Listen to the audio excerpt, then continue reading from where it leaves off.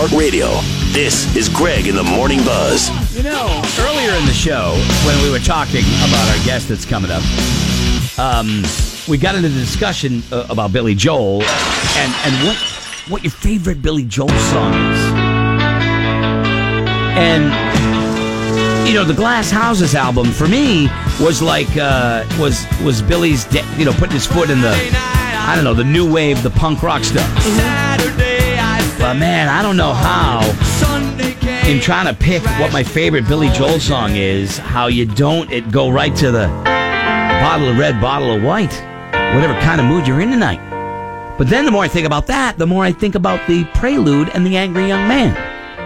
Tough to pick, right? Do you have a favorite? I don't know what my favorite would be. Yeah. I will say... Uptown Girl. Is that yours? Yeah. You're not, you strike me as an Uptown. I also like River of Dreams is good. My favorite for the longest time is She's Always a Woman. It's great. I loved that song so much. Kelly, and what did you say was your favorite? For years it was Angry Young Man, and then I just got burnt out on it. And Big Shot, no matter when it comes on, boom, I crank it. And nobody said Piano Man, the staple. Well, I mean, it's a staple, but yeah. You know, you forget. But Piano Man is one of those songs you've heard forever, and you forget how damn good it is. And then when you see Billy Joel do it live, you're like, now I know why it's a great song. But next Friday, Flying Monkey, we've talked about this guy. He's living his dream. I got to assume it's the American dream come true. Here's this singer, Mike Del Giudice, right? Who's playing in a band that plays Billy Joel tunes. And then one day, the skies open up, and his dream comes true. And Mike is joining us now on the phone. Good morning, Mike. How are you? I'm good. Good morning, guys. How are you? I'm good. But now Mike is the front man and sings in the band Big Shot, which is coming to the Flying Monkey next Friday. We will have some tickets. If you're a Billy Joel fan, you're going to love it. And I know that because Billy himself loves it.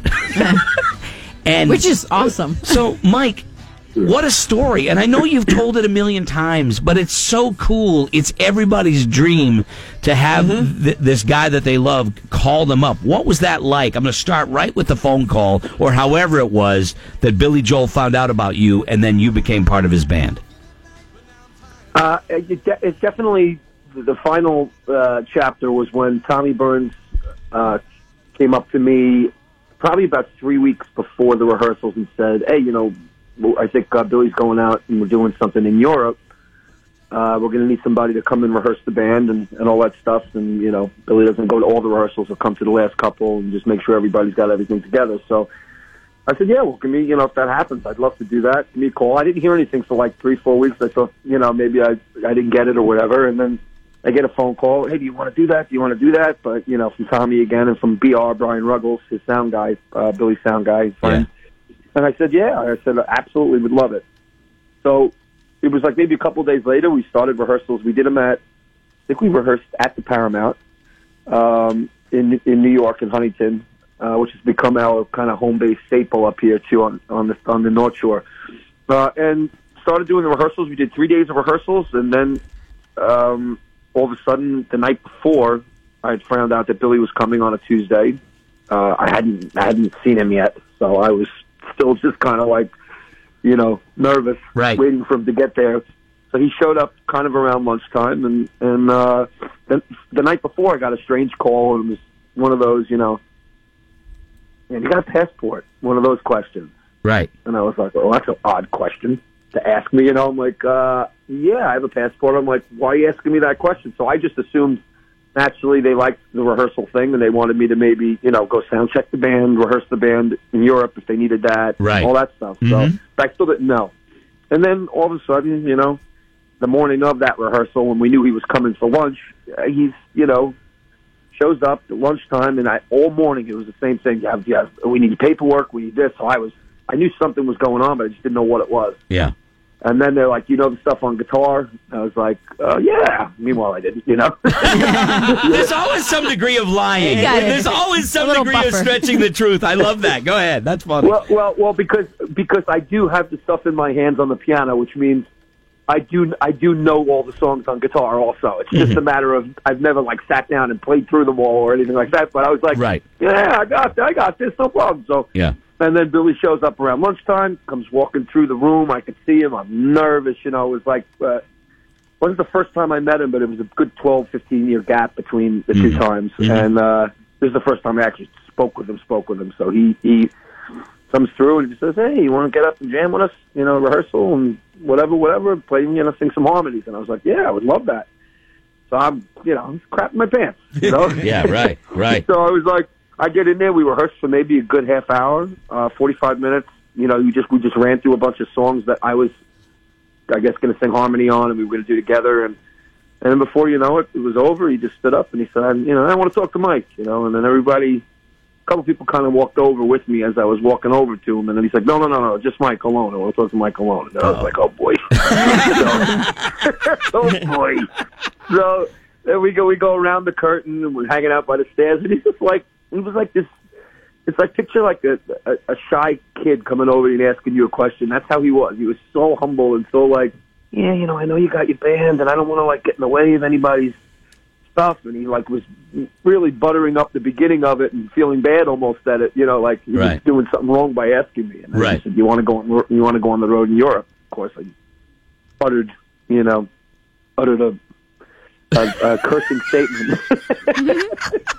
You know, I just said, "Are you blanking me? Blanking kidding me?" Right, you know, right. And he goes, "No, you know, we're going out for whatever." I was like, "Say no more." I said, "My band will understand, and if they don't, they're going to have to."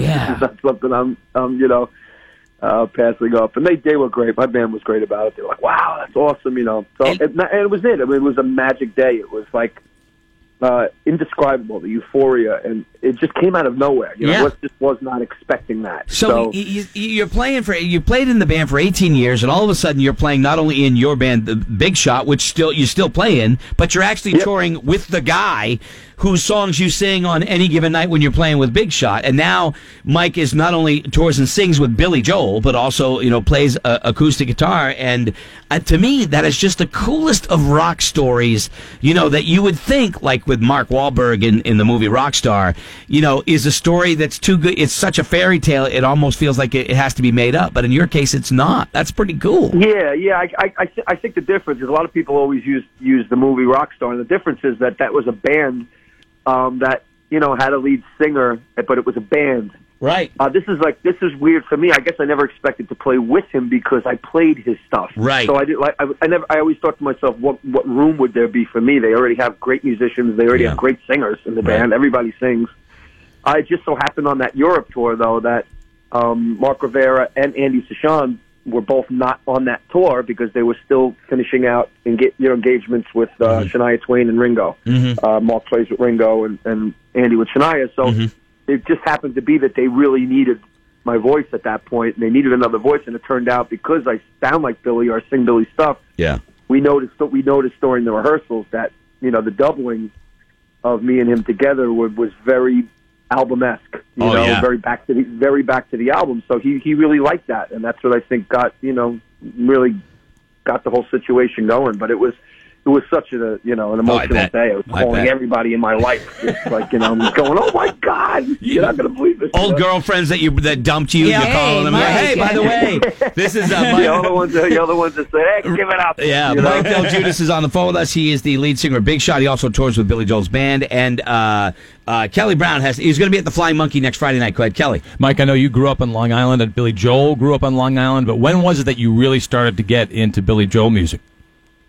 It was in high school. It was probably early years, though, probably about 15 years old, 14, 15. I went through a phase where I was doing a lot of gospel music, so I really wasn't listening to any regular radio. Mm-hmm. But before that, just heavily influenced by, Billy, Elton, McCartney, a lot of those, earlier artists. I started to really get into him, I'd say, when I was 16. Yeah. Because that's when my piano playing started to get a little better. I was a real hack in the beginning, and I still am. But, I would compare it to him. But, his stuff is not simple. So probably around 16 or 17. And then, everything just kind of, accelerated from there with the instrument learning and the piano playing. But, I mean, that was that was tough stuff to learn. That common ground, right? That because when you think of performers from New York, well, I don't know why Billy Joel's got to be one of the things for any rock fan to go, oh, Billy Joel, obviously New York State of Mind. That commonality, that common dirt that you share with Billy Joel, that had to be a big part of why you were attracted to his stuff, no? Absolutely, yeah. There's something to be said about the people there's so much talent on Long Island. I mean, and I'm not just blowing smoke up Long Island's butt, but I mean, it's, every street corner you got somebody you're like, wow, that guy can sing. Every band has got somebody that's really talented, and it's like it's really a breeding ground to earn a living. I mean, for some bands, a lot of cover bands are doing really well. Yeah, pretty much just here. There's not a lot of places in the country that you can really work in one area and earn a living, or So it's definitely that commonality, and it's the fact that his lyrics are just so powerful and they're just so personal, and I think everybody grabs that immediately. He has a way of taking lyrics and just making them sound like he wrote them for you. So yeah, I agree. I want to ask just a quick question about Billy. Now that you go on tour with him, you're playing the shows. Do you play the shows at the Garden? I know he's got a residency or something there. I mean, you playing those shows too, Mike? Yeah.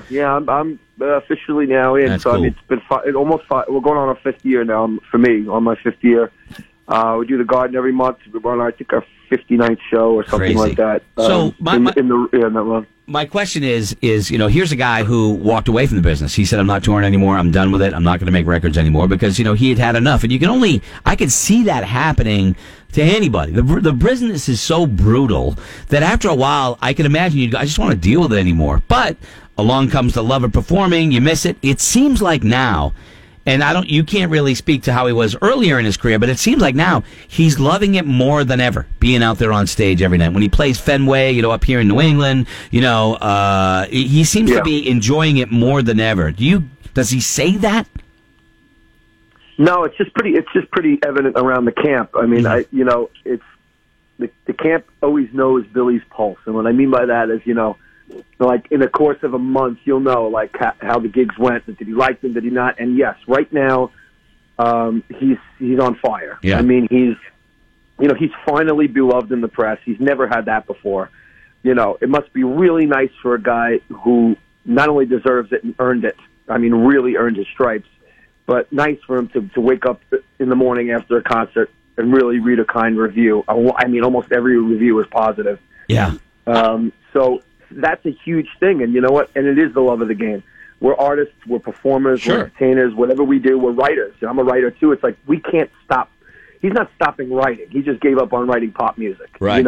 He's like, I'm done writing that kind of music because let's face it, he killed it. He from 75 to 96. I mean, he really killed it. Hit after hit after hit. It's just I've seen Billy probably 7 times. I can't imagine somebody giving him a bad review, to be honest. I mean, I've seen him 7 times at every phase throughout his career, and he's that good. And Mike is going to be, when Mike is up at the Flying Monkey next week, and he also, I don't know if people know, he writes music, obviously, but you wrote the Kevin Can Wait theme song, didn't you? Isn't that from one of your records, too? Yeah, actually, that's sweet. From the My Street record, but that's the thing. I mean, it's, He just loves music, you know what I mean? He's never. You can always say you're going to quit. I could say I've reached a point even in the cover thing. I've been doing it for 18 years. I'm like, I think I've had it, but it's a good living. But I think I've had it, and I'm tired, and and then all of a sudden, if I stop working, we have a drought for 3 weeks. Right. I'm like, I'm gnawing at the door to go work. I want to play. I want to work. So. I think ultimately it's just built in us. It's built in him, and he's not. I can't see him stopping until he's just ready to say, "I need a break." What you got to do, Mike, is you got to make sure the guys in Big Shot. I think they got to know Mike's pulse. You know what I mean?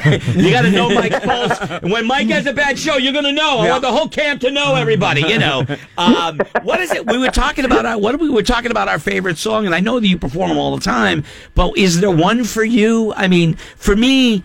When I think of Billy Joel, strangely enough, the first song that comes to mind isn't Piano Man. It's Scenes from an Italian Restaurant. When I put on The Stranger, that has a sound that takes me back to the moment I put it on the turntable after I bought the album in my bedroom as a kid. What song is it for you that is today, even though you've been performing them for how many years, you still go, I still love this song? You just named the song. Yeah. That's my favorite song. Train Restaurant is my favorite song. And it never fails. It never fails at a show, never fails at a concert, never fails to keep me not bored playing a song. Yeah. Like there's so many different parts. It was recorded in a time where you can have a 7-minute song on the radio, a 6-minute song on the radio. It's, you know, those days are gone. And it's an amazing tune. It brings the Garden to its feet. I mean, it literally brings it just screaming and ovations, roars. It's just, it's those lyrics, you know, Brenda and Eddie, and, you know, he makes it so personal and sounds, it's just also like it's palatable. You know, you can really relate. Kelly Brown on our show didn't think it was Brenda and Eddie. At first, I thought it was Brenda. It was an Italian girl named Brenda Ranetti.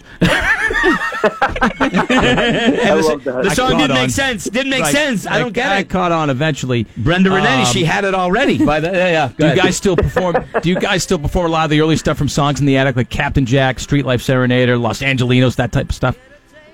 The thing about the set lists are always, you know, to play the hits or not to play the hits, and how many hits do you play, and how many rarities do you play, and how many whatever. And there's so many people on the fan pages that just bust, you know, chops with Billy. Why doesn't he play more of his B sides and you know, play all that stuff? And the truth is, it's because he's smart. And he wants to stay around. Yeah, you know? right. It's just the way it is. Yeah. You know, people who are like tourists who are coming to the Garden, or even people that haven't seen him in a long time. They don't want to, you know, I know how they feel. They don't want to come to a concert and sit and listen to a bunch of new songs. Right. That's how I was when I was younger. I always wanted to hear what I knew. So I think it's a battle always every night to which album cut are we going to put on, or album cuts are we going to put in that are going to not kill the show, not kill the vibe, but actually people will like and listen to and enjoy. And that usually goes by the kind of venue it is. If it's a stand-up venue where people are like up and dancing, usually the ballads are kind of out and the rarities are out. But in a seated theater or a seated place where people are listening, we have a tendency to do a little bit more of that, as well as other stuff. You know, we break off and do a bunch of different stuff throughout the night. Acoustic stuff, classic rock stuff. So we go on a little bit of an odyssey there. Crazy story. It's a great story. It's an amazing story. Mike and the band, a Big Shot, going to be at the Fly Monkey next Friday night. We do have some tickets if you want to go. 888-556-7625. Great to talk to you, Mike. Great story. I'm happy for you. You know, lucky you, man. Good for you. I really appreciate you coming on with us today, man. Yeah, thank you so much. Thank you. I'm beyond blessed and I'm grateful. It's been a great ride, and you know, thanks so much. All right, buddy. Friday night at the Fly Monkey. Thanks, Mike. Take care, man. Take care. Pretty cool. Mike Del Judas, the man, is Big Shot. All right, 888-556-ROCK. We go into the closet. Yes. You gotta go. I'm going to the closet. It is final vinyl, ladies and gentlemen. Laura's going to choose. It's coming up right after this. We'll be right back. Meet you in the